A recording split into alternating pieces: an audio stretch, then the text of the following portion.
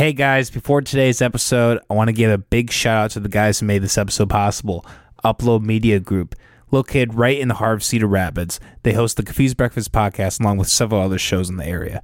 This company has been heavily involved in the rise of the podcast front in Iowa, and there's nobody else that I'd pick to record a podcast with when I'm visiting the homies who are just chilling in Cedar Rapids. So, if you need something to record or just want to check out some cool local content, check them out at their website at uploadmediagroup.com. That's www.uploadmediagroup.com.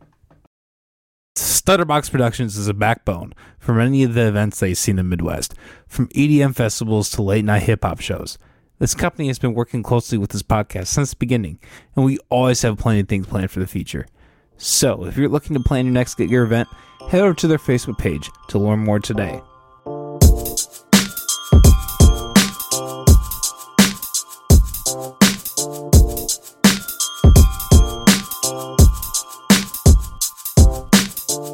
Ladies and gentlemen, this is the McAllister's Podcast. I'm your host, always Cole McAllister.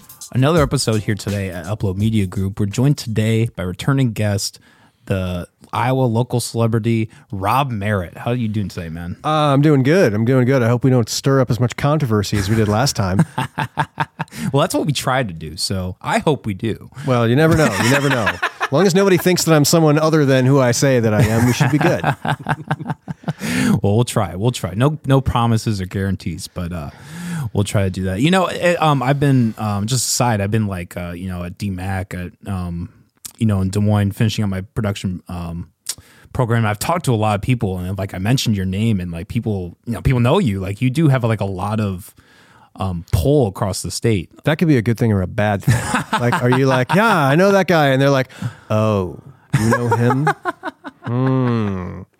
I didn't like his book on Columbine very much. It just wasn't a page turner. No, man, but they've had very good things to say about you. We just had young creatives in. They were talking about working with you on their stuff. Let me ask you this: like, what does it feel like, working in Iowa like you have, working across all these different venues of entertainment or media or whatever? Like, I don't know, how does that feel sitting here today, knowing that you've kind of touched some people's lives? Well, it's always struck me that there's a lot you can do in the state of Iowa, and people don't realize that. People are like, oh, I want to get into filmmaking, so of course I got to go to New York or LA. And it's like, no, I mean, there is some really great opportunities for creative folks. I mean, you mentioned local creatives that you had on. They've built up practically a media empire here. They're making music videos, they're making films, they're doing all kinds of really cool stuff, and they're doing it here. And there's a lot of people like that. I know there's a number of filmmakers working in the Des Moines area that you mentioned, and I have been able to go on a few different film shoots just this year that are like in different parts of the state. We're going to be shooting something next month as well that's going to be taking place like over in like the Sioux City area. And, there's just a lot happening. And I think that's really cool. I love that there are so many people who are so passionate about the arts or about filmmaking or about theater that they just make it happen. They don't feel like they have to wait for it to come to them, and they don't feel like they have to leave the state to do it. They're just like, no, let's make it happen right here. Let's find other people who feel the same way. Let's build a community and let's do it. I mean, I know you also just made a film, your first one, right?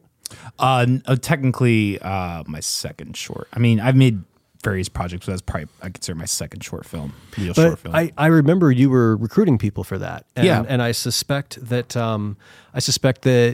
you probably had a lot of people who just were like, oh, you want to do a film? Sweet, count me in. And you were talking about how you all kind of just came together and figured it out.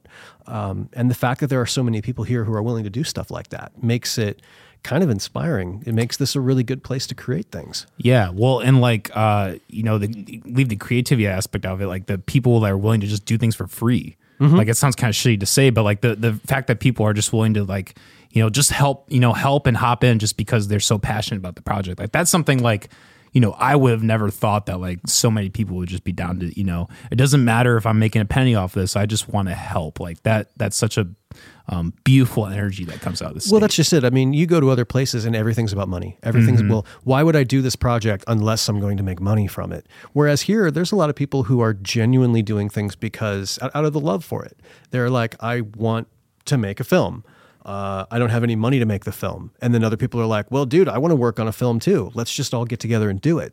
I think that if there was somebody out there in Iowa who was making a whole bunch of money off of projects and then like, volunteering, using volunteers to make them and then pocketing all the money, that'd be pretty crappy. Sure. But what you have is a lot of people who are just making things out of a love for what they want to do and getting experience and building themselves up to the point where then they can, in fact, because they've built experience, they've built up a resume, whatever, they've got like a reel of work they've done, then they can, in fact, go out and get paying clients. And I'm pretty sure that, going back again to young creatives, they have done projects that were kind of just to sort of get their name out there.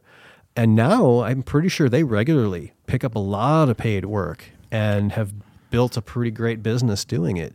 So it's a great place to learn, and it's a great place to build yourself up to where you can, in fact, make it a career if you want to.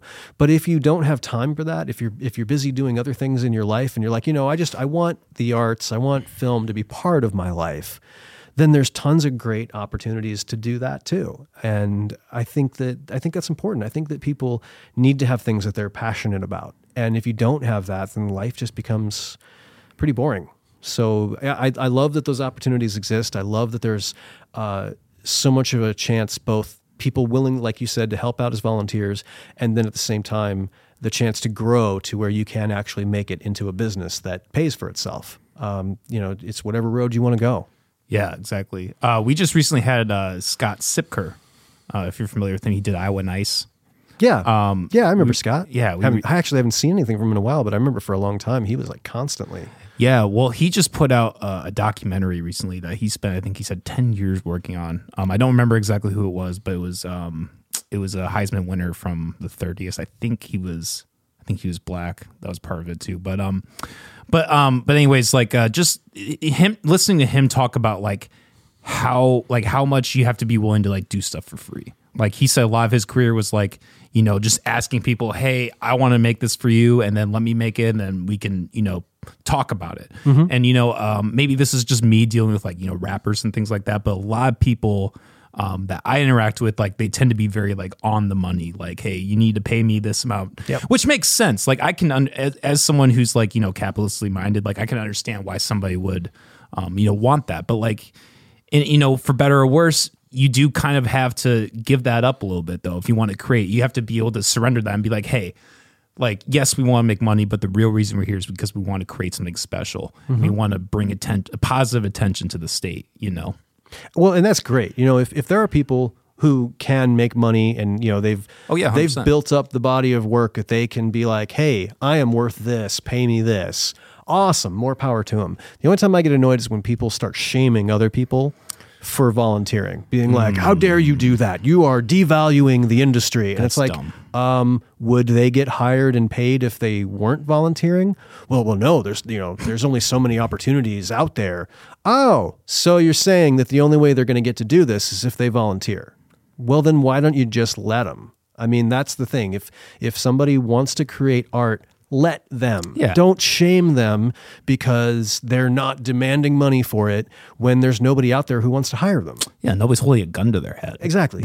They want to go make stuff. Yeah. Yeah. I hear photographers say that where they're like, oh, these free photographers who go out and do it for experience, they're just devaluing the industry. And I'm like, well, if they're amateurs, then their product shouldn't be comparable to yours. You're as a pro, you're probably like at this level and you can charge what you charge.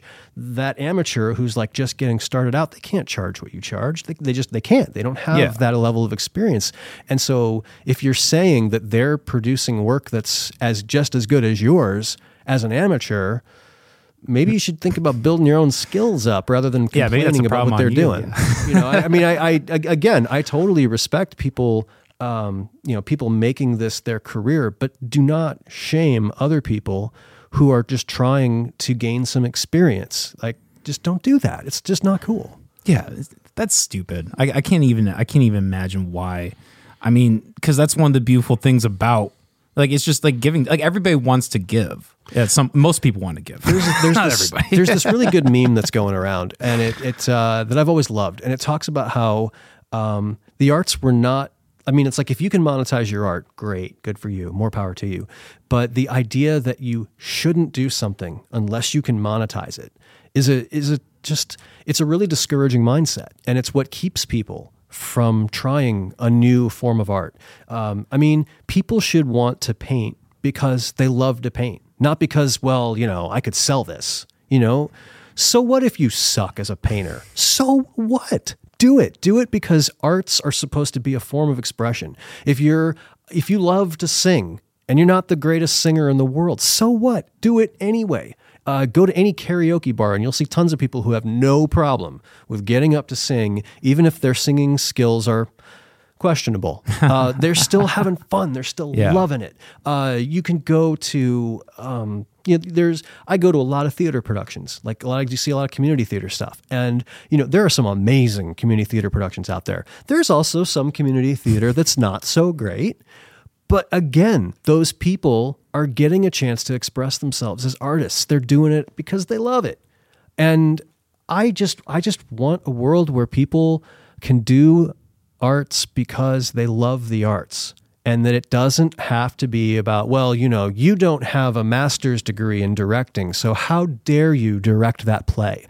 I'm experienced. I'm the one who should do. No, dude, let people create art. Let people make art. Let people have fun with art. And if you can monetize it, good for you. But that should not be the only reason to do art, is to make money off of it.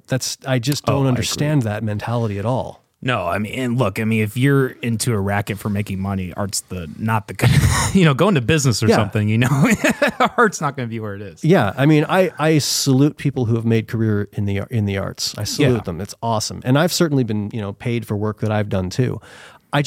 I really get frustrated when people shame or discourage anyone who is volunteering or who is doing art just out of the love for it. Like, don't do that to people. It's so not cool.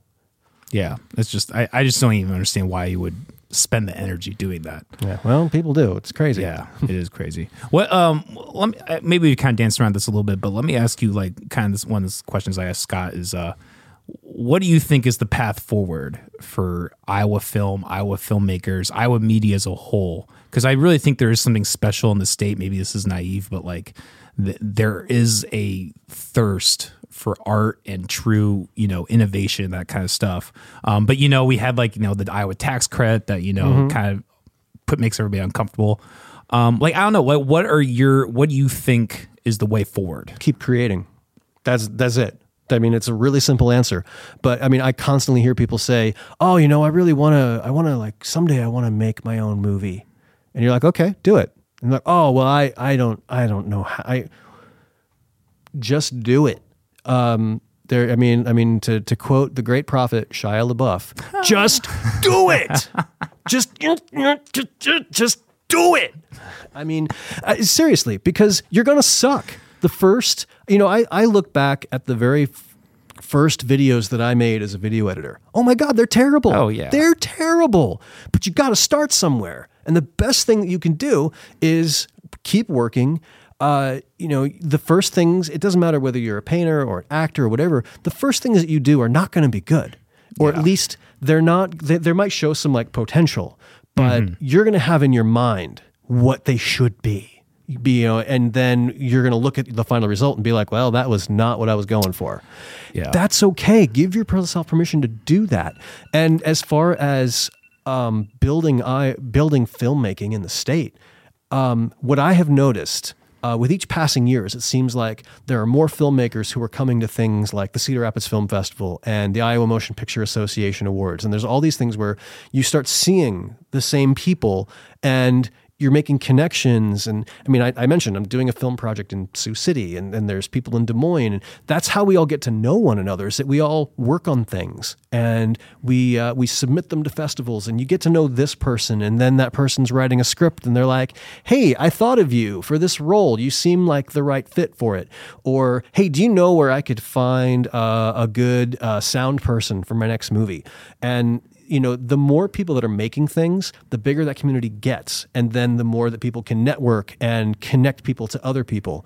And the fact is, because of a lot of those events, we've seen people go on to success from the state of Iowa to a national level. I mean, everybody knows about the actors, Ashton Kutcher, Elijah Wood, all those guys. But there's also things like Back in Woods, the guys that wrote A Quiet Place. Oh, I heard about that. Yeah. They got their start at the Cedar Rapids Film Festival. They were their earliest projects were things they were submitting to that festival, and then eventually they got to LA and they wrote that script and it got picked up. And I mean, now they're making movies of their own and they're doing great. But they are a perfect example. They got their start in the Iowa film community, and their earliest successes were here. And they learned and they made things and they got better and better. And eventually they went on to succeed at a national level. And the thing is that with the world we live in now, where you have so many things that are streaming, where you can create something and put it on YouTube and have it seen, and as long as it, I know you're going to have Jake Trumper on in a little bit, and that dude is brilliant with cultivating an online audience. He's a perfect example of somebody who's in Iowa that has built a national following. Well, you can do that. You can do that here, and you can do that anywhere. So you can create film here, put it on a platform where it can be seen at a national level. And then if down the road you want to go and try to make it in LA, go for it. But you don't have to. You could keep making things here and keep building your name here. So that's how I think it builds, is just empowering more and more people to feel like, hey, the tools are here, the community is here, I can do this. I'm going to make something, and I'm just going to keep getting better and better and better.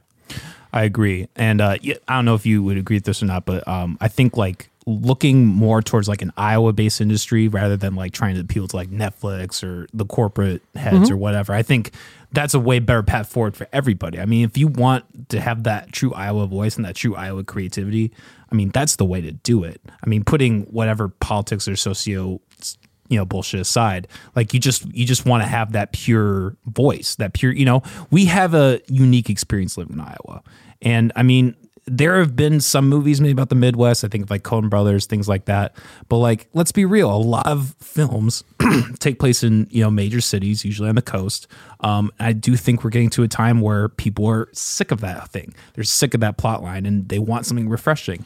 And in my mind, bringing something to the Midwest or Iowa, that's a great way to do it. When we did Amelia 2.0, which before that was it was a stage play called the Summerlin Project, and we really liked the idea of not only shooting that in Iowa, but allowing Iowa to be the setting. And the reason we wanted it was because it was a science fiction story, and it dealt with this corporate industry that was building this incredibly innovative project. This android. And so we were like, oh, well, people will expect that something like that would happen in New York or LA or Seattle, like some much larger market. And we were like, no, we're in Iowa, where we've got Rockwell Collins here. We've got GoDaddy here. We've got there's a lot of tech industry here. So let's build on that. Let's show this really cool tech thing happening in the state of Iowa. And it was really important to us. And so we didn't change the setting at all. We put it right here. And I would love to see more of that. I am so tired of every time there's a movie about Iowa, it's about a farm, it's like the two most common themes in Iowa movies are farms and baseball. And hey, those are both great, but there's more here than just those two things. Yeah. And I would love to see more movies that are about Iowa that focus on other things. And they're also never filmed in Iowa. Oh yeah, there's always Cedar Rapids, which wasn't made in Cedar Rapids and was made in another state entirely. I would love to see that. I would love to see people come to understand that, Iowa does have technology and it does have an urban population in addition to the farms. And, any time that there's an opportunity to show that in film, I'm all for it. Yeah. Did you ever watch the X-Files?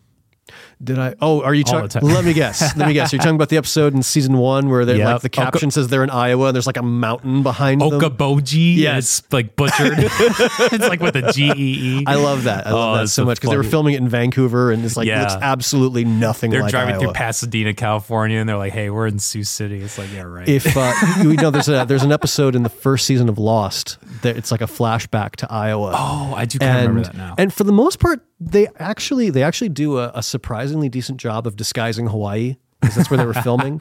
But there's they got authentic state trooper uniforms and all that. But there's just a couple times where you're like, okay, we don't have those trees in Iowa. That is not correct. It's just funny. It's funny sometimes when you see someone represent Iowa on film and it's just like, you are clearly not actually in Iowa right now. Yeah, it is pretty funny. And it goes under everybody's noses because, we are the flyover state, as they say. Yes. So they wouldn't know. Let me ask you this. By the time this comes out, I don't really know how this will have played out, but I'm assuming it will probably still have been going on.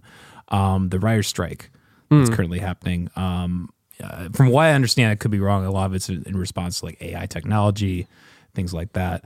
What are your thoughts about, I guess, the strike as a whole, and maybe where AI is taking media and how that could have some positive or benefit? My thoughts on AI. Well, I've always been fascinated by AI. I wrote an entire play about AI. It's definitely a pet. It's like a subject that I'm fascinated by. Yeah. I think, when you look at things like ChatGPT and how they're affecting writing, I think that AI is just like what Photoshop did to photography. It's changing it, but it's another tool in the toolbox. If you read something that's written by ChatGPT, it's decent, but it's not quite right. It still needs a human at the helm to tweak it. One of the things I think ChatGPT is really good for, speaking as a writer who has often suffered from writer's block, where you're just like, I don't know where to start this. Like I have to write an article about this thing and I don't know where to start. I don't know my entry point. That ChatGPT can give you some ideas. You can be like, okay, ChatGPT, what would you do if you had to write a 10-page article on this, because that's what I'm trying to write? And ChatGPT will, churn something out. And then you can look at that and be like, okay, that gives me an idea of where to go. I'm not going to use this word for word, but there's some interesting ideas here. I can now build on this and I can write based on what it's suggesting. And I think that's, that you constantly see tools that do that. Because Photoshop is, at its heart, a tool. And you can use it to do all kinds of interesting things to manipulate an image and make it look completely different from what it originally was. But you still need, A, a decent image to start with, and B, a human eye that's like, okay, I want to compose it this way. I mean, you see a lot of AI imagery that's out there. And oftentimes, again, there's something wrong with it. AI apparently really struggles with fingers in photography, when it's generating images. It doesn't. There's just things that it struggles to do. But Photoshop has always been a really helpful tool for photographers. It's another tool in their box, but they're still creating original images. They're still going and photographing events. They're using Photoshop to make things look better than they could on their own. And even that's not new, because before that, photographers were using darkroom techniques. They were developing stuff, and then they would in the darkroom change things about the image. There's images back to with the Titanic that were doctored. That like somebody on one of the most famous images of the ship when it was being built, and it's in the construction bay. There was someone who pointed out, why does the name Titanic on the side of the ship not look right? There's just something weird. What it was that the original photographer, to make the image more compelling, had actually, because the nameplate hadn't been put in yet on the actual ship. So they'd gone up there and they had scrawled Titanic where the ship name is supposed to be. And if you're not looking for it, it looks like it's actually the name. You know, it's like you're actually seeing what's written on the side. So yeah, people have been manipulating images. This is not a new thing. They've been doing this for over 100 years. So I think that ChatGPT is a tool and it opens up some options for writers. And I do think that ChatGPT has the potential to do a lot of damage to the writing industry on the studio level, because if I think that it's a very helpful tool for independent filmmakers or people who don't have much budget. But at the studio level, yeah, you could have ChatGPT where you're like, okay, we're going to make a new superhero movie and it's going to star this actor and this actress. When you see how writers are just kind of treated as disposable commodities in like the Hollywood studio system as it is, the idea that they would use an AI program to create drafts of the script is, you can totally see that happening. Because as it is right now, usually the way Hollywood works is if you write a script and it gets bought, one of the first things the studio does is they buy it from the original writer, kick the original writer off of it, and bring in like 2 new writers to do a new pass on it. And then they'll bring in additional writers who will take their own space. You'll wind up seeing like it'll pass through the hands of 8 or 9 different writers who all take shots at it. There's a really interesting story from the guy that wrote the screenplay for Gladiator with Russell Crowe. And he talked about how that's pretty much what happened to him, that he wrote this script and it got bought. He was immediately kicked off the project, and they spent like a year or two just totally tweaking and rewriting this thing and kind of driving it into the ground until it was just this incoherent mess. And then finally, as they were getting close to production, the director, Ridley Scott, wound up going back to this original writer and being like, hey, there's some issues we're hoping you can help us work out, and brought him back in. And so the guy took this bizarre Frankenstein that his script had become, and he fixed it. And he wound up winning an Academy Award because they won a screenplay award. Well, the thing is, if they hadn't brought him back in at the end, he wouldn't have won anything. Like, he wasn't even listed as a writer until he got brought back in. And it's like, yeah, that's how Hollywood feels about screenwriters, that you are completely disposable. Yeah. And just, so the idea that they could replace writers with an AI program, of course they could. Yeah. Of course they could.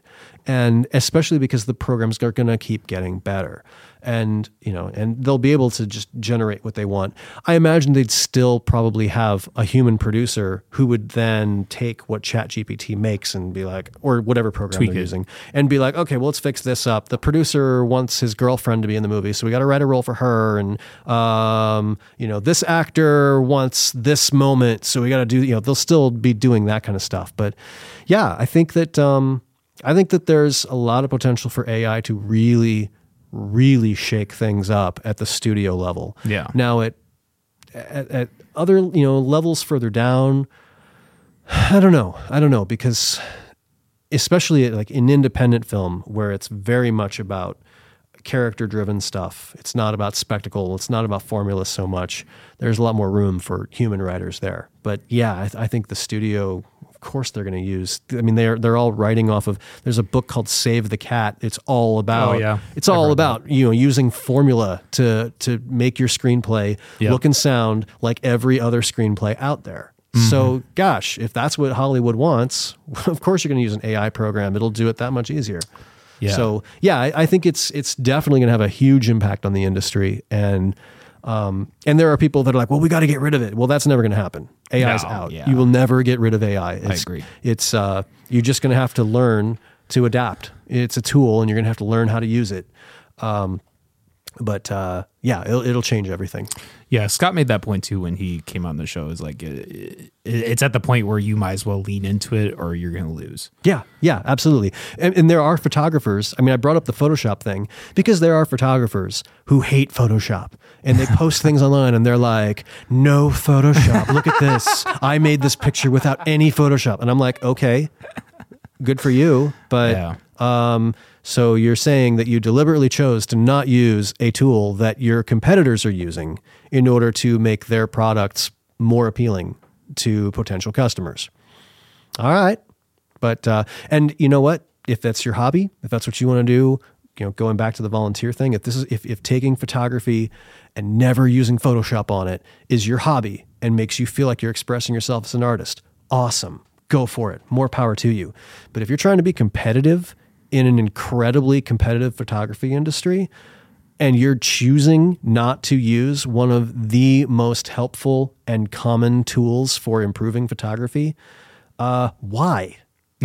Like, okay, good for you, but you're not going to be competitive because your peers are just going to run all over you. Or like if somebody was like, I don't like digital photography. I'm going to shoot everything on film. Okay. You're going to make your life a lot harder because you got to get that developed. And while you're waiting on development, all of your competitors are shooting digitally and, running circles around you. Yep. So it's going to be the same thing with AI. You might hate it. You might, as a purist, be like, I refuse to touch this program. But you can bet that everybody else is going to be using it and they're going to be finding ways to make their workflow go faster and better as a result. And you can choose to do the same, or you can, as professionally, get left behind. That's what's going to happen. I'm not saying that because I think that's a good thing. I'm saying it because that's what's going to happen. And go with it or find another industry. Yeah. I will say I kind of want to play devil's advocate a little bit on your point comparing AI to Photoshop, because to me, like something like ChatGPT, there's more of a potential, and I don't know how you feel about this, but a potential for like consciousness.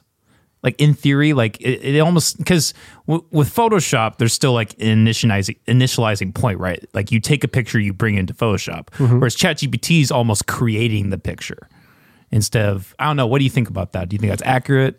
I don't know. I mean, they're both tools and they do things to a certain degree. I mean, you could make the same argument about stock photography then. You could say, well, you didn't make that either, but you're using stock photography, bringing it into Photoshop and messing around with all these pieces. And now you've got this image that, you created because you were moving everything around, and yet none of the initial photography is actually yours.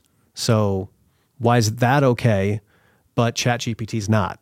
I mean, I think that as long as everybody is always honest about it, the issue you're going to run into is when somebody makes something in ChatGPT and then turns around and claims that they actually shot this. I mean, I do think that, you start getting into things like deep fakes and stuff like that. There's absolutely a potential that people won't trust images anymore. Yeah, I mean, that's what happens every time I say something nice to my girlfriend. It's just... No, quick sequitur. I actually got to a point where I was like putting things into ChatGPT, like write a poem or write a love letter to my, my partner, and she would like get pissed. She's like, I can't tell if this is real or not. Like, you're not being genuine. That's funny. Yeah, and that is absolutely a concern that's out there is that you won't know, and I think that. But there's lots of things. There's lots of like crafts, arts and crafts, things like that, where there are machines that can make something much better than you can make it by hand. I build a lot of model cars. That's like a hobby of mine, and the truth is, I can work like crazy to try and detail a model car and get the paint just right and all of that. And at the end of the day, a die-cast car that sells for $30 at Walmart, it might have every bit as much detail. And it was printed on a machine, and the machine made 1,000 of them in one day. And every single one of them, the paint is perfect. And and I suppose I could get one of those and be like, well, I made this. No, I didn't. I didn't make that thing. But some of it comes down to just your pride as a craftsman. Hey, I made this thing. I'm proud of this thing. Again, though, comes back to industry. I mean, if somebody was like, hey, I want to pay for a model car, they could buy a $30 die cast, or I could slave over making a handmade model for them. I can't sell that for $30. It's going to be way more expensive because of the amount of time and effort you put into it and all the supplies you had to buy in order to make it. Well, the machine's going to kick my butt economically. So it comes down to, I'm making this thing because I love it. I can't expect to be competitive in the industry trying to sell my model cars against a machine that's producing them at equal or better quality for way cheaper. It's just, I mean, and that's been true for, people who make clothing. Like machines, the Industrial Revolution has always made things easier and cheaper. And so then it just comes down to, well, how much do you value something that's crafted by hand versus something that's made by a machine? Yeah, I agree. Let's take a real quick break. I got to pee, and then we'll jump right back into it. Okay. Guys, we're back with Rob. So what have you been doing recently? I saw on Facebook you were in a play about the Titanic. Is that correct? Yeah. That was actually last year. Okay. Yeah, I got to play Thomas Andrews in Titanic, which was awesome for me because Thomas Andrews has been like a personal hero of mine for a long time. I have always been obsessed with the Titanic.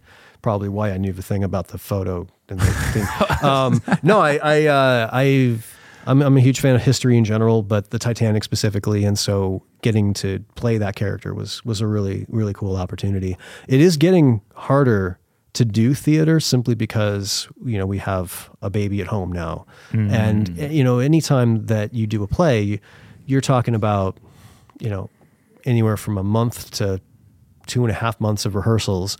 And then however long the show actually runs, Theater Cedar Rapids here in town, they'll have musicals that'll go on for 6-week runs or longer sometimes. And it's just, those things are great to do when you're single.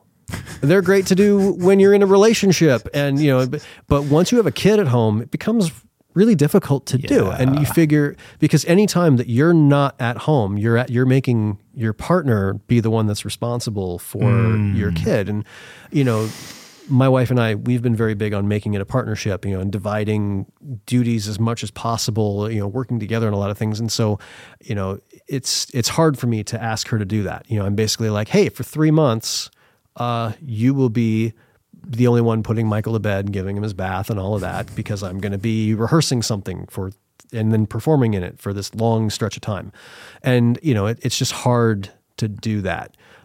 So yeah, my theater career is kind of taking a bit of a back seat right now. Sure. That's actually one of the reasons why working on film project is easier, because you go off to do a film, you might be doing 4 days of shooting, 5 days of shooting, something like that. If it's a major feature, it'll be longer. But even then, even if you're shooting a feature film, you're talking about 12 to 16 days of shooting. It's still way less than a 2-month rehearsal period, and however long it takes to perform. So it's easier to do projects like that. And I'm still, I still find lots of really fun things to do. I've been, well, let's see. This morning I was actually arguing online because I posted something about. Have you heard the thing about Robert De Niro just had? He had a baby at age 79. Oh, I didn't know that. Yeah. There's this whole, and people were just like all mad about it. They're like, what is wrong with Robert De Niro? You shouldn't be having a kid when you're 79, and he's not going to be able to be a father. And that's just so irresponsible and awful. And I'm just like, hey, what do you think you're doing? Policing who can have a kid and who can't. From my perspective, first of all, you can lose your father at any age. Like Pete Davidson, the actor, he was a little kid when his dad was a firefighter and died on 9/11. Like one of the towers collapsed on him. Mm-hmm. So, and his dad, I think, was in like his 30s. So that can happen. I know lots of people who lost their parents to illness or to a car accident. It can happen at any age.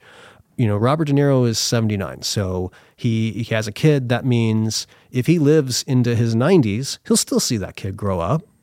And so, but if he doesn't, if he gets sick, if something happens, well, then his kid will lose a dad the same way that lots of kids lose their dads to health or accidents, things like that. It's ridiculous to say, well, yeah, but you're just too old. It's also a total insult to all of the women out there who have raised kids as single moms to say, well, that kid's going to be lost because he doesn't have a father.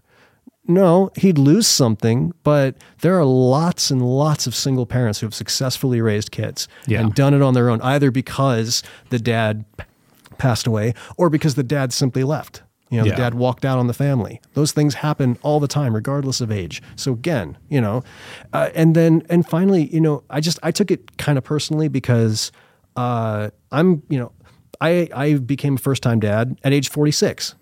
Oh, wow. So it's like, I one of my best friends, he's same age as me, and he's a grandfather. So it's like, yeah, I started a little late. But you know what? If somebody wants to come up to me and say, well, you're going to be in your 60s by the time your kid's going to graduate high school, that's really irresponsible. You're a bad dad. I'm going to be like, you know what? You can just... Can we swear on the show? Yeah. I will kindly, politely invite them to go fuck themselves, because it's like, don't tell them, that's ridiculous. Yeah. It just frustrates me that people feel the need to police how other people live their lives. I agree. Let people marry who they want to marry. Let families be families whatever form that takes. And if that form involves somebody who is like past the age of retirement, becoming a dad, let him. How does that hurt you in any way that family is choosing to do what they do? If it wasn't for Robert De Niro, that kid wouldn't have been born. So I'm guessing that kid doesn't have any complaints about the fact that his dad is going to be Robert De Niro. So it's funny, you become a dad, your perspective changes on a lot of things. That's an example. My attitude toward theater is an example. I was hardcore into theater for decades. I did it all the time. I've done over 100 productions. But now that I have a kid, it's really, really hard to still justify it. And I think like a lot of things that I do, I think about how it will impact my son. It impacts like projects you take on. You have to stop and ask yourself, okay, well, what if in 15 years Michael sees this project? How do I explain to him that I chose to do this? If there's like content in there that I like really find abhorrent, or that I wouldn't want him to see, again, when you're single, you don't care about that stuff. Yeah. But once you have a kid, all of a sudden those things weigh on your mind and they affect your decisions. Yeah. I do like what you said. Hearing you talk about kind of wanted me to ask you about this point, which is, because I do wonder about and I'm not like judging anyone for any of their decisions, or I don't think anybody should be policed by any means, but there is kind of something to be said for someone who is like a father who, and this is part of this is me because I'm someone who likes a lot of free time. So I'm amazed when I see people who are like you or others who do what you do and have a kid. That's a lot of time taken between those two things. I guess because my experience growing up, it was kind of, my father, he was a very busy man and, he was gone a lot. And I think that really affected our relationship, affected how I grew up. If you look at a comedian like the comedian Theo Von, he had a very similar situation with Robert De Niro where his father had him at the age of 70. And he ended up having a lot of drug addiction type of issues because he felt like he didn't have a father. I don't know. I guess what do you think, is there like a balance to be struck there? Or it sounds, I don't know the guy, but it sounds to me like he got into a bunch of stuff and found an excuse for someone to blame it on. To say, well, because I didn't have a dad, there are lots of people who grew up without dads who don't become drug addicts. So I'm sorry, man. If you got into that and then you subsequently got through it, that's great. And I'm sure not having a dad didn't help the situation. Yeah. But to blame his father for come on. I don't think he 100% blamed him, but I don't know. Just for me personally, I can understand how someone not having that relationship, how can it affect them. Well, of course. I don't for a second say that if you don't have a dad, that doesn't affect you in any way. Of course it does. Yeah. What I am saying is to automatically assume that because Robert De Niro is 79, he won't be a presence in his son's life is absolutely ridiculous. That first of all, that a father could die at any time, regardless of their age. And second, that assuming that nothing bad happens to Robert De Niro, there's absolutely no reason why the man can't live to see his kid graduate high school and be there. So that's what I took issue with. The automatic assumption that because he is this age, there's no way that he could possibly be there for his son. And it's like, you have no idea what you're talking about. He absolutely could be. I think that, yeah, of course, as a new dad myself, obviously I want to be as much of a presence in my son's life as I can be. And the reason, a big part of why I am nervous about taking on a big project like theater or anything like that is precisely because I don't want to be an absent father. I don't want to constantly not be home because I'm working on this thing or that thing. I want to be there in my son's life, even if it means giving up being really active in the arts as I used to be. That's fine. That's a trade-off I'm willing to make. I think that, if a kid loses a father, of course that's traumatic. Of course it's hard. I lost my dad 3 years ago, and it sucked. And I'm an adult. It's awful to lose your dad. But I think that to automatically assume that there's no way Robert De Niro could possibly be present in his son's life because of his age is just absolutely ludicrous.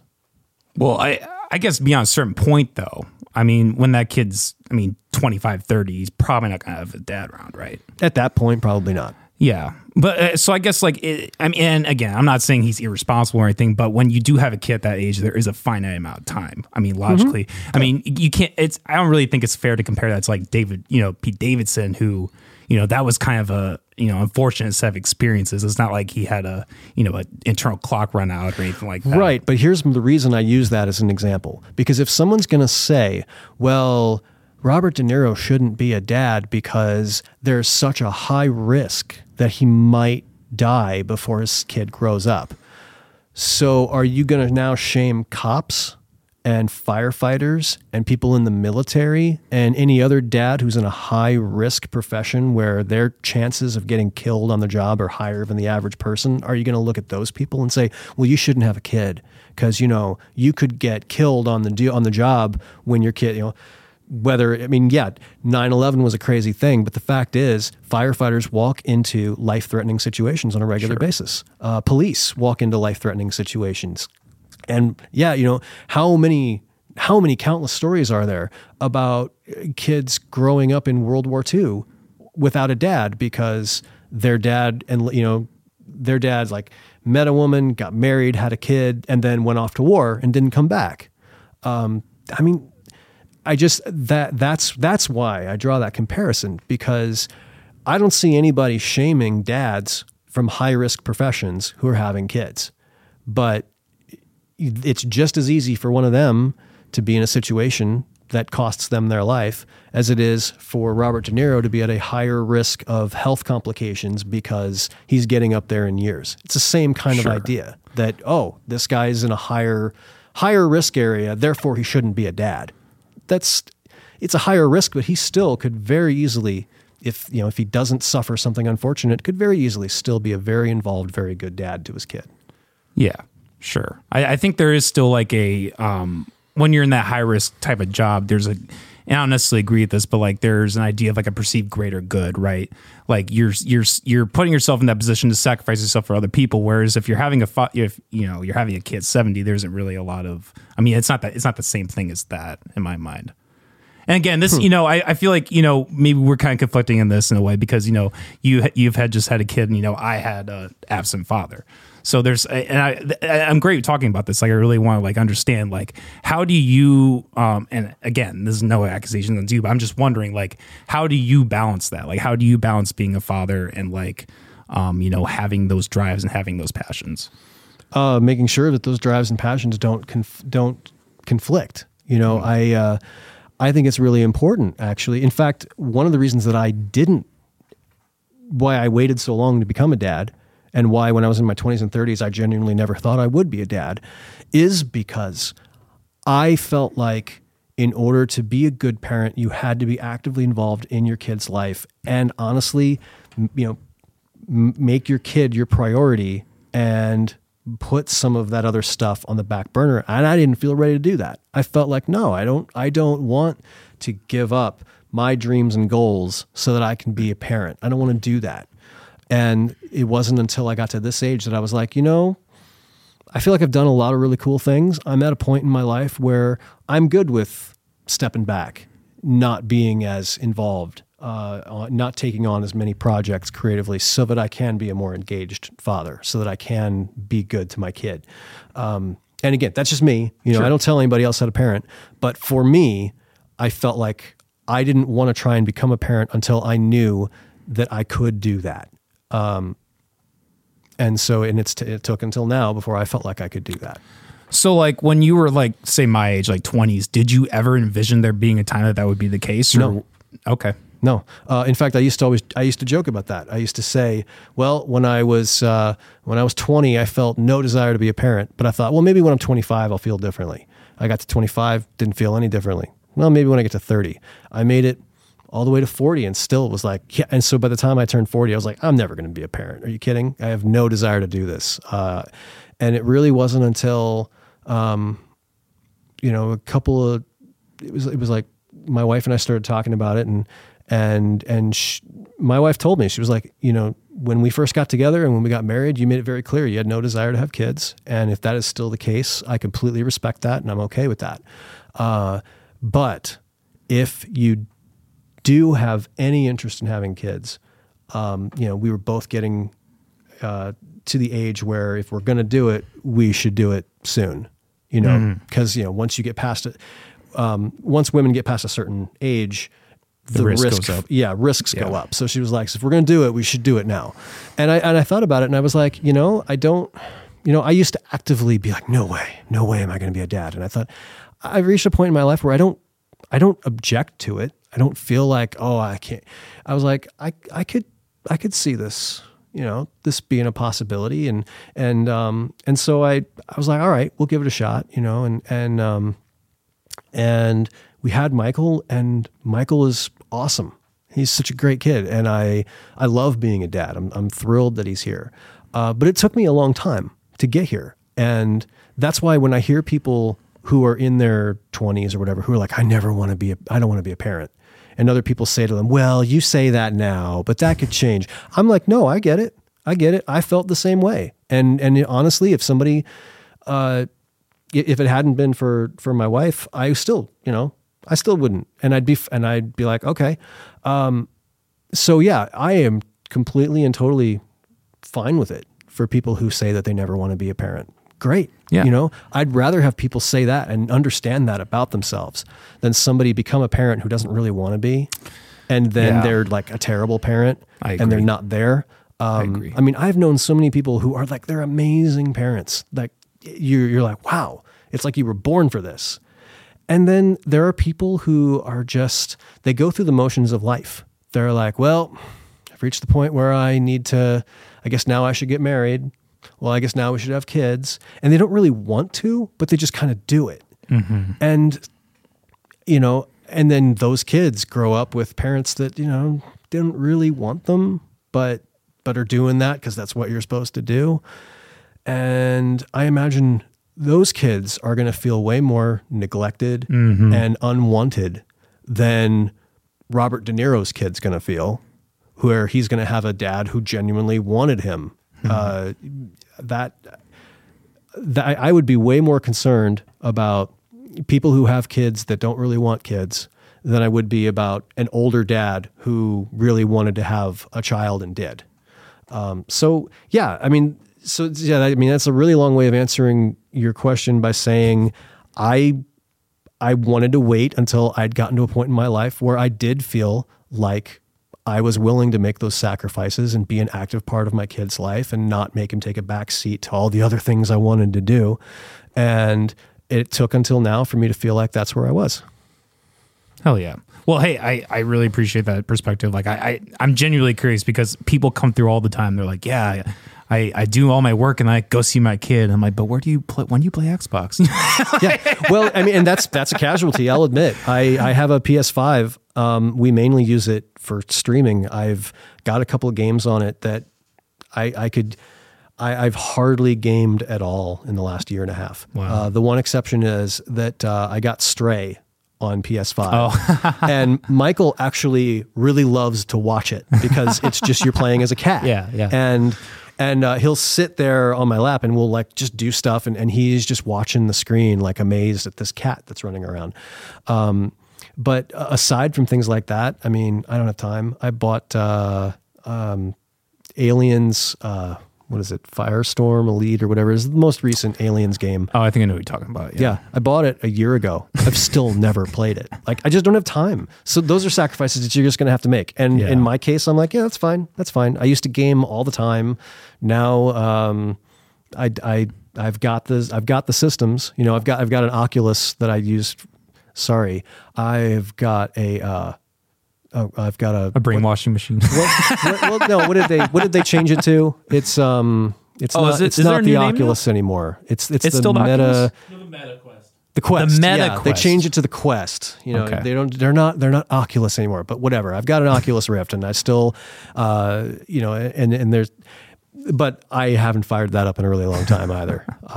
You know, just there's just not time. You have to prioritize. And for me, you know, gaming was kind of down on the list compared to, you know, sure, being a dad and working on creative projects and doing my job. You know, something had to go, and so far it's been gaming. Yeah, well, and that's what makes me feel like an asshole, right? Is like I look at like kids and I'm like, oh, but I'm not going to be able to like do my hobbies or whatever, you know. That doesn't make you an asshole at all. That makes you understanding of where your priorities now at this point in your life. There is nothing wrong with somebody recognizing, hey, right now my priority is me. And I am not ready to be a parent right now. And I might never be ready to be a parent. That's totally 100% okay. The only problem is when somebody doesn't recognize that and becomes a kid and becomes a parent anyway. When somebody still wants that to be, they still want themselves and their interests to be their top priority, but then they still become a parent. Like, no, don't do that. Yeah, I mean, it's not like we have a population crisis. You know, there's plenty of kids out there. If you don't feel like becoming a dad, nothing in the world wrong with that. Nothing at all. And if it never changes, there's still nothing wrong with that. Be you and do what you want to do. But if down the road, one day you feel differently, that's totally okay too. Yeah. Yeah. They do say that there's a population crisis, but I think it's bullshit. Like, they say like it's downtreading, but like he's like, there's so many fucking people. Yeah. I mean, okay, yes, we don't have like a boom like we used to, but it's not like, oh no, there's no children being, you know, this is not the Children of Men movie. It's not like there's no kids being born anywhere anymore. It's like, no, there's still plenty of kids. Maybe we're not having as many as we used to, but there's still plenty. So yeah, become a parent if you want to become a parent. There's no other reason to become a parent besides that. Do not do it out of obligation or anything like that. I agree 100%. Rob, this has been a fucking pleasure having you. It has, man. It's been good to see you again. Reach across the hell yeah. Where can people find you? What do you got coming up the pipeline for those who don't know? I'm constantly, I do film projects here and there, so they pop up in various film festivals, things like that. I'm working on one right now with a filmmaker, Adam Orton, who I actually did Amelia 2.0 with years ago. Okay. We're doing a film called In the Silence, and it's actually a remake of a movie that we made together back in 2008, back when we were starting out. Kind of going back to that thing about how when you start, you make stuff that kind of sucks. And then you get better and better and better. So we had made this movie, it's me and my friend Tim Arnold and Adam. We had made this film, and it was decent for the time, but it was shot on like a Canon HV30 digital camcorder, and we didn't have like, and we were, I found a copy of it and sent it to Adam like a year ago. And I was like, we kind of joked and we were like, God, imagine what we would do with this movie today. and then I don't remember which one of us it was that came back and was like, well, actually, why don't we do that? And we kind of re-envisioned the script. We completely rewrote it. And the two characters that were in the film, Tim and I played them again, only we flipped it. Tim played the character that I played in 2008, and I played the character that he played. And we made this movie. We shot it like late last year, and now we're in post on it. And it was really fun. It was really fun to revisit this project from 15 years ago and see what we could do today, having come a lot farther as filmmakers and actors, and we're in the finishing touches on it right now, and it's really cool, and we're excited to share that. So I imagine once it comes out, it'll go to a few film festivals and things like that, and then eventually we'll put it online. But it was a really, really fun project to work on. Awesome. Well, hey, we'll put that link in the description. Everybody, go check out Rob online. You have, what's the podcast that you do again? New Boco? We have a podcast at New Boco called Iowa Innovation. It's actually recorded in the same studio we're in right now, and it's I was the co-host of it for the first 2 seasons, and now I've moved into a producer role. And we have 2 new co-hosts this season. But it's a really fun thing to work on, and we basically every week we talk to somebody. Whether it's a local official or like a business owner, somebody who started a new business or an existing one, or an educator, and we talk about innovation in the state of Iowa and what they're doing, like how they're using innovation in what they do, and things they've learned that can be passed along to our listeners. And so it's a really, really cool show to work on, and there's a lot of really good stories we get to tell. Hell yeah! Well, hey, if you ever need a guest, hit me up. We'll do, man. We'll do. Come on. All right, guys. McAllister Hours, you know it, every Monday and Thursday at 7 p.m. We have a website, themcallisterhours.com, where you can find us there. We also have a Patreon. So if you like what we do, if you like to pay a little extra for the good shit, come check out the Patreon. All right, guys. Have a good night. Peace.